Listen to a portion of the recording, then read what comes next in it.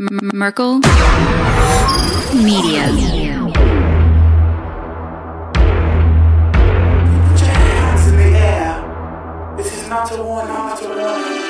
think that I'm running in place? Y'all really testing my patience. Right before I blow up the spot, I had to get back to the basics. What if my talent is wasted? It's sick, but I'm lacking the placement. Thought since I rap in the basement, but my come up is legend, is greatness. I don't care now, it's pedal to the metal. I can never quit now, I will never settle. Puppet to the game, I'm pulling strings like Geppetto. We in the same game, but I'm on a different level. I passed it. Gotta keep grinding till I'm laid up in the casket. No fake round, but you feeling too plastic. Yeah, y'all feeling too plastic. They say my style crazy, but then they straight jacket. Wow. Why you still testing my patience? Trying to turn me into something I ain't trying to be. All that hate is a heavy rotation. You gon' lose yourself, quit testing me. Don't make me lose my mind. Don't make me lose my mind. Don't make me lose my mind, cause I'm looking like Wesley, test me. Don't make me lose my mind. Don't make me lose my mind. Don't make me lose my mind, cause I'm looking like Wesley, test me.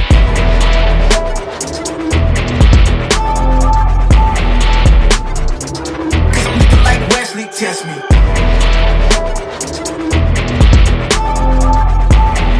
Don't make me lose my mind, cause I'm looking like Wesley. I think it's becoming just crystal clear that the backup center spot is not remotely postseason ready. And Montrezl Harrell, back-to-back games where I would say it's probably his worst performance of the year. And brutal from Doc Rivers to see that out of the whole game Monday. He gave Paul Reed a quick 3 minutes of run in the first half and then to go back to Montrezl Harrell in the second half. So that was rough to see.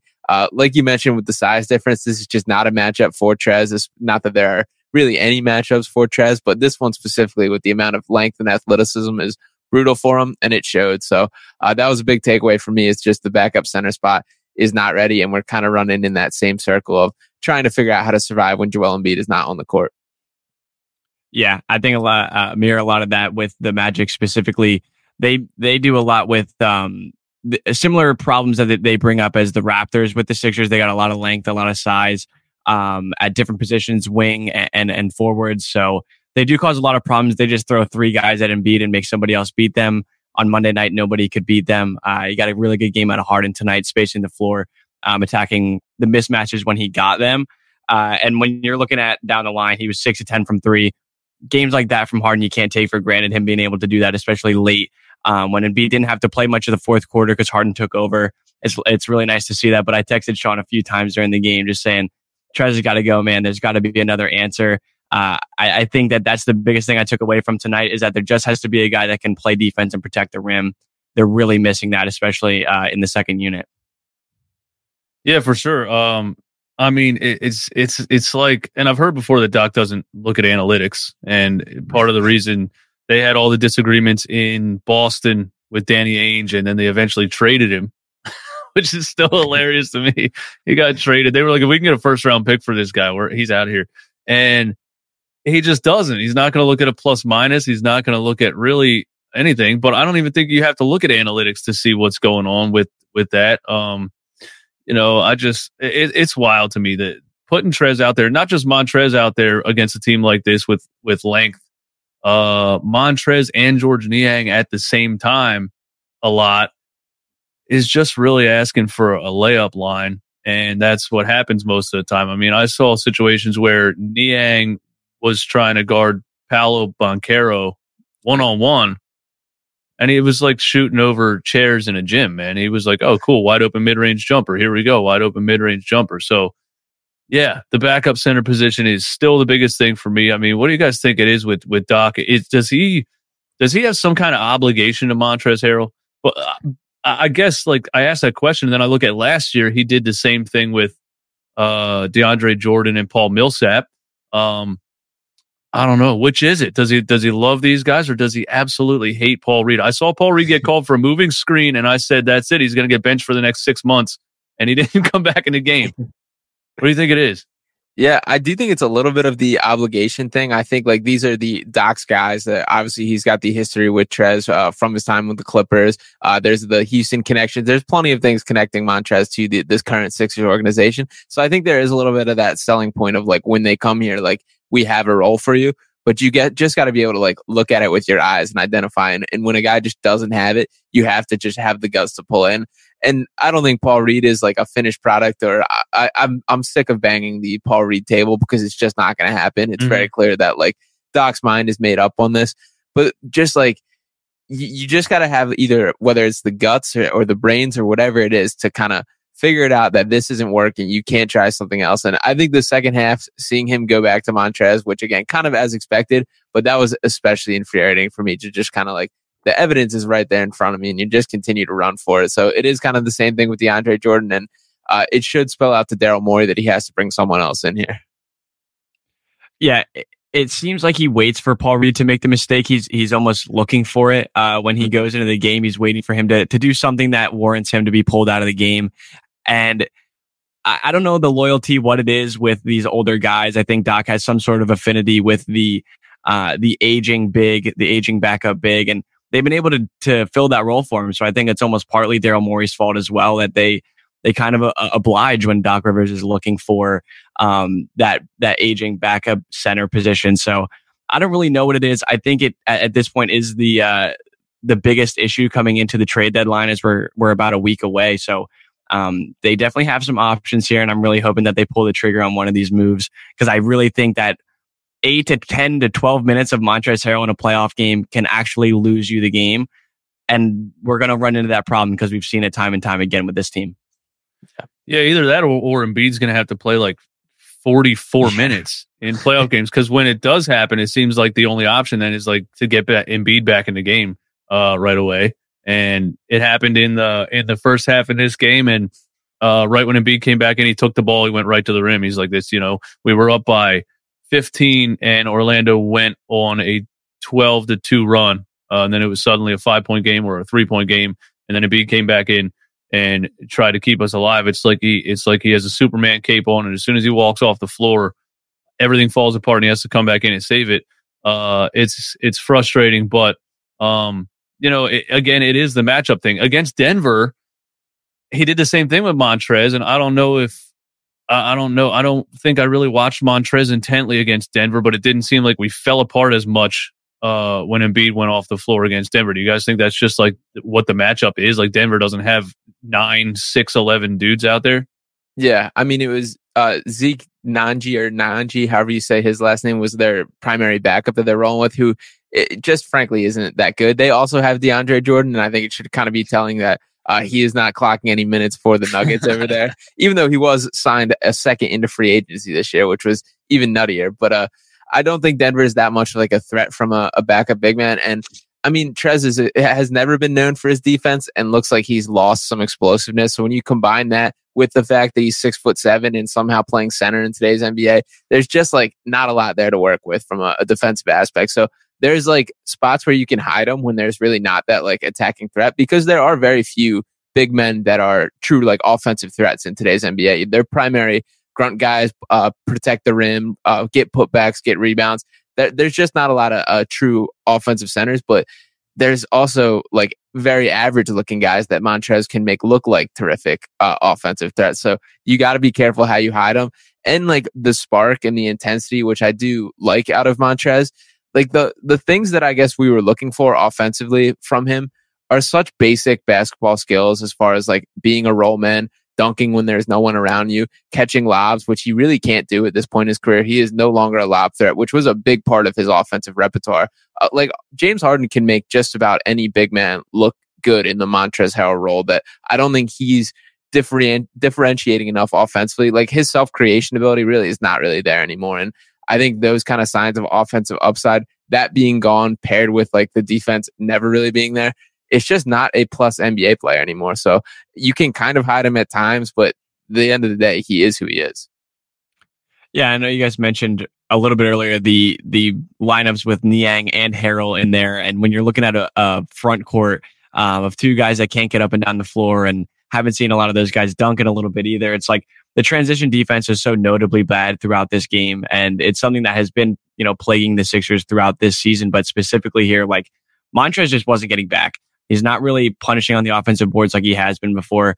And then he's not getting back on defense. And with a team like this that's just hungry and going out there with something to prove every single night, he gets run off the floor, and it just gets worse every night when you see it. And teams that have the length and the size, the youth and the athleticism, they just make him look even worse than he has in previous games. So I don't know that there's an answer on this team, and that's why I'm looking ahead to the guys that are available. I know Sean and I talked about it a lot yesterday, but like even I'm looking in the comments and seeing a lot of names that I still don't like too much. I need a guy that's athletic, that can rim run, and that can protect the rim. And I feel like if you can check those 3 boxes, you can fit with James Harden in an offense. So I think that there's a lot of guys out there that match that. So we'll see how it goes over the next coming days and weeks. Yeah, and for people that are going to watch this or listen to it and just say, like, we won the game, why are you guys being so negative? We're really, the whole season, we're always looking towards what do we think this team's going to look like in the playoffs against the best teams. We know you can win 50, 55, maybe 60 games in an NBA schedule if you play the Charlotte Hornets, the Orlando Magic, the Houston Rockets. You know, how many good matchups do you really get against juggernauts with all of their players on the floor? The Boston Celtics, the Milwaukee Bucks, the Denver Nuggets. We've played up to teams like that, which I think is a great sign when you look at what we could possibly look like in the playoffs. And then you just play these tough matchups of teams like this that aren't like half court savvy teams, aren't like experienced playoff teams, but are just young, athletic, and are going to rebound and are going to run. So, you know, that's where I'm at with it. But so we're focused on, I think, what we think is the one major weakness of this team. That's why we sound negative. We're just looking at, like, we know we're a strong team, but there's this one glaring weakness that I think we have to take care of. It's the Doc Rivers, Daryl Morey dynamic is just so interesting to me because I feel like Daryl Morey drafted some guys that he thought could possibly fill that role, and one's gone, the other one's basically gone. So now it's like, do you think these guys are on the same page? You know what I mean? I often wonder, like, what the communication is like. Or do you think Daryl's doing his job? Like, I have to get a guy that I know Doc is going to play. So I got to find a vet. You know, that's probably why he signed Montrezl Harrell. He knew he didn't trust Paul Reed. And the Montrezl Harrell thing, you know, he has his moments where it looks like, oh, look, Trez still has something left. But realistically, like, in the grand scheme of things, he just, I mean, Seth Curry was doing layups over this guy. Like, he can't defend anybody in the NBA. And we just have to, you know, we have to accept that. Doc's not going to accept that. So do you think Daryl's doing his job? Like, now I got to go get a guy that I think can fix this issue, or Doc's going to keep playing Montrezl Harrell and we have no other options? Yeah, I think there is a little bit of that, like, balancing act. Like, even looking back at this summer, there was a part of me that kind of, Montrez was obviously like a pretty late addition to this team. There was a part of me that wondered if he was going to have the roster come in with just Charles Bassey and Paul Reed as the 2 big men to basically, like, force Doc to play them. And, like, you don't have an out here. Like, these are our guys. And obviously we know how things turned. That Montrez came in, Charles Bassey went out, and Trez, who has the connection with Daryl Morey too. I would like a little bit of outside the box thinking here. Maybe a guy that, you know, neither one of you have experience with. Like, let's try one of these, like, 350 other players that neither of you guys have worked with before. But either way, if they're going to kind of recycle from that same farm, and it's tough because you obviously want to have the trust in your coach to just bring in, like, the top tools and, like, have him juice the best out of it. But if you kind of have, like, setting it up for mindset, it's just not quite the same shakedown. And I also think there's a change up in, like, Daryl Morey has been pretty open about kind of diminishing the value of a backup center a little bit. Like, he's talked about how, like, they're only going to play limited minutes in that. The difference between that on this Sixers team and just a general NBA team is you're backing up Joel Embiid. So you're backing up the guy who, when steps off the court, is the most important player on both sides of the court. So it's not like you're replacing, like, just a normal, like, guy that rim runs, sets screens, and gets rebounds. It's like you're replacing the guy that does everything. And I get a lot of that is also on James Harden to, like, step up, run a second unit and everything like that. But there's just bigger shoes to fill. And that, like, needs to be kept in mind when looking at, like, what guys you're seeking out.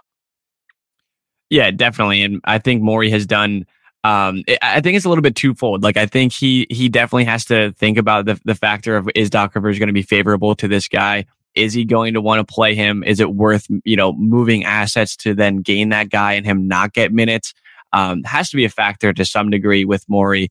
But I don't know. It is such a marginal position when you're looking at the minutes that they will play in the big games, the games that matter the most.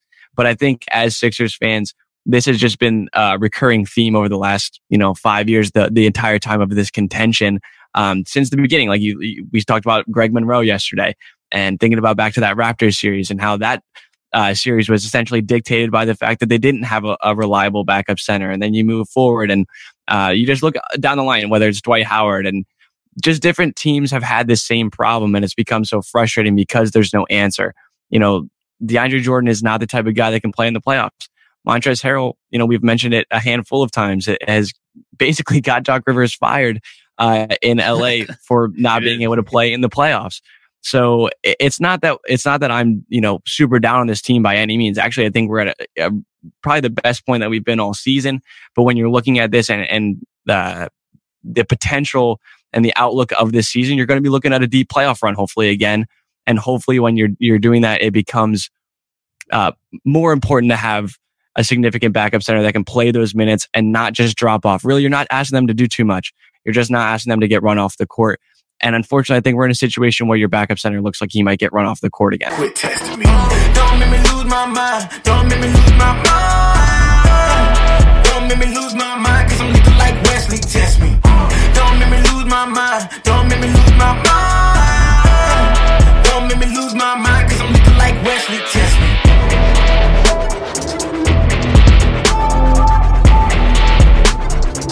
Cause I'm looking like Wesley. Test me.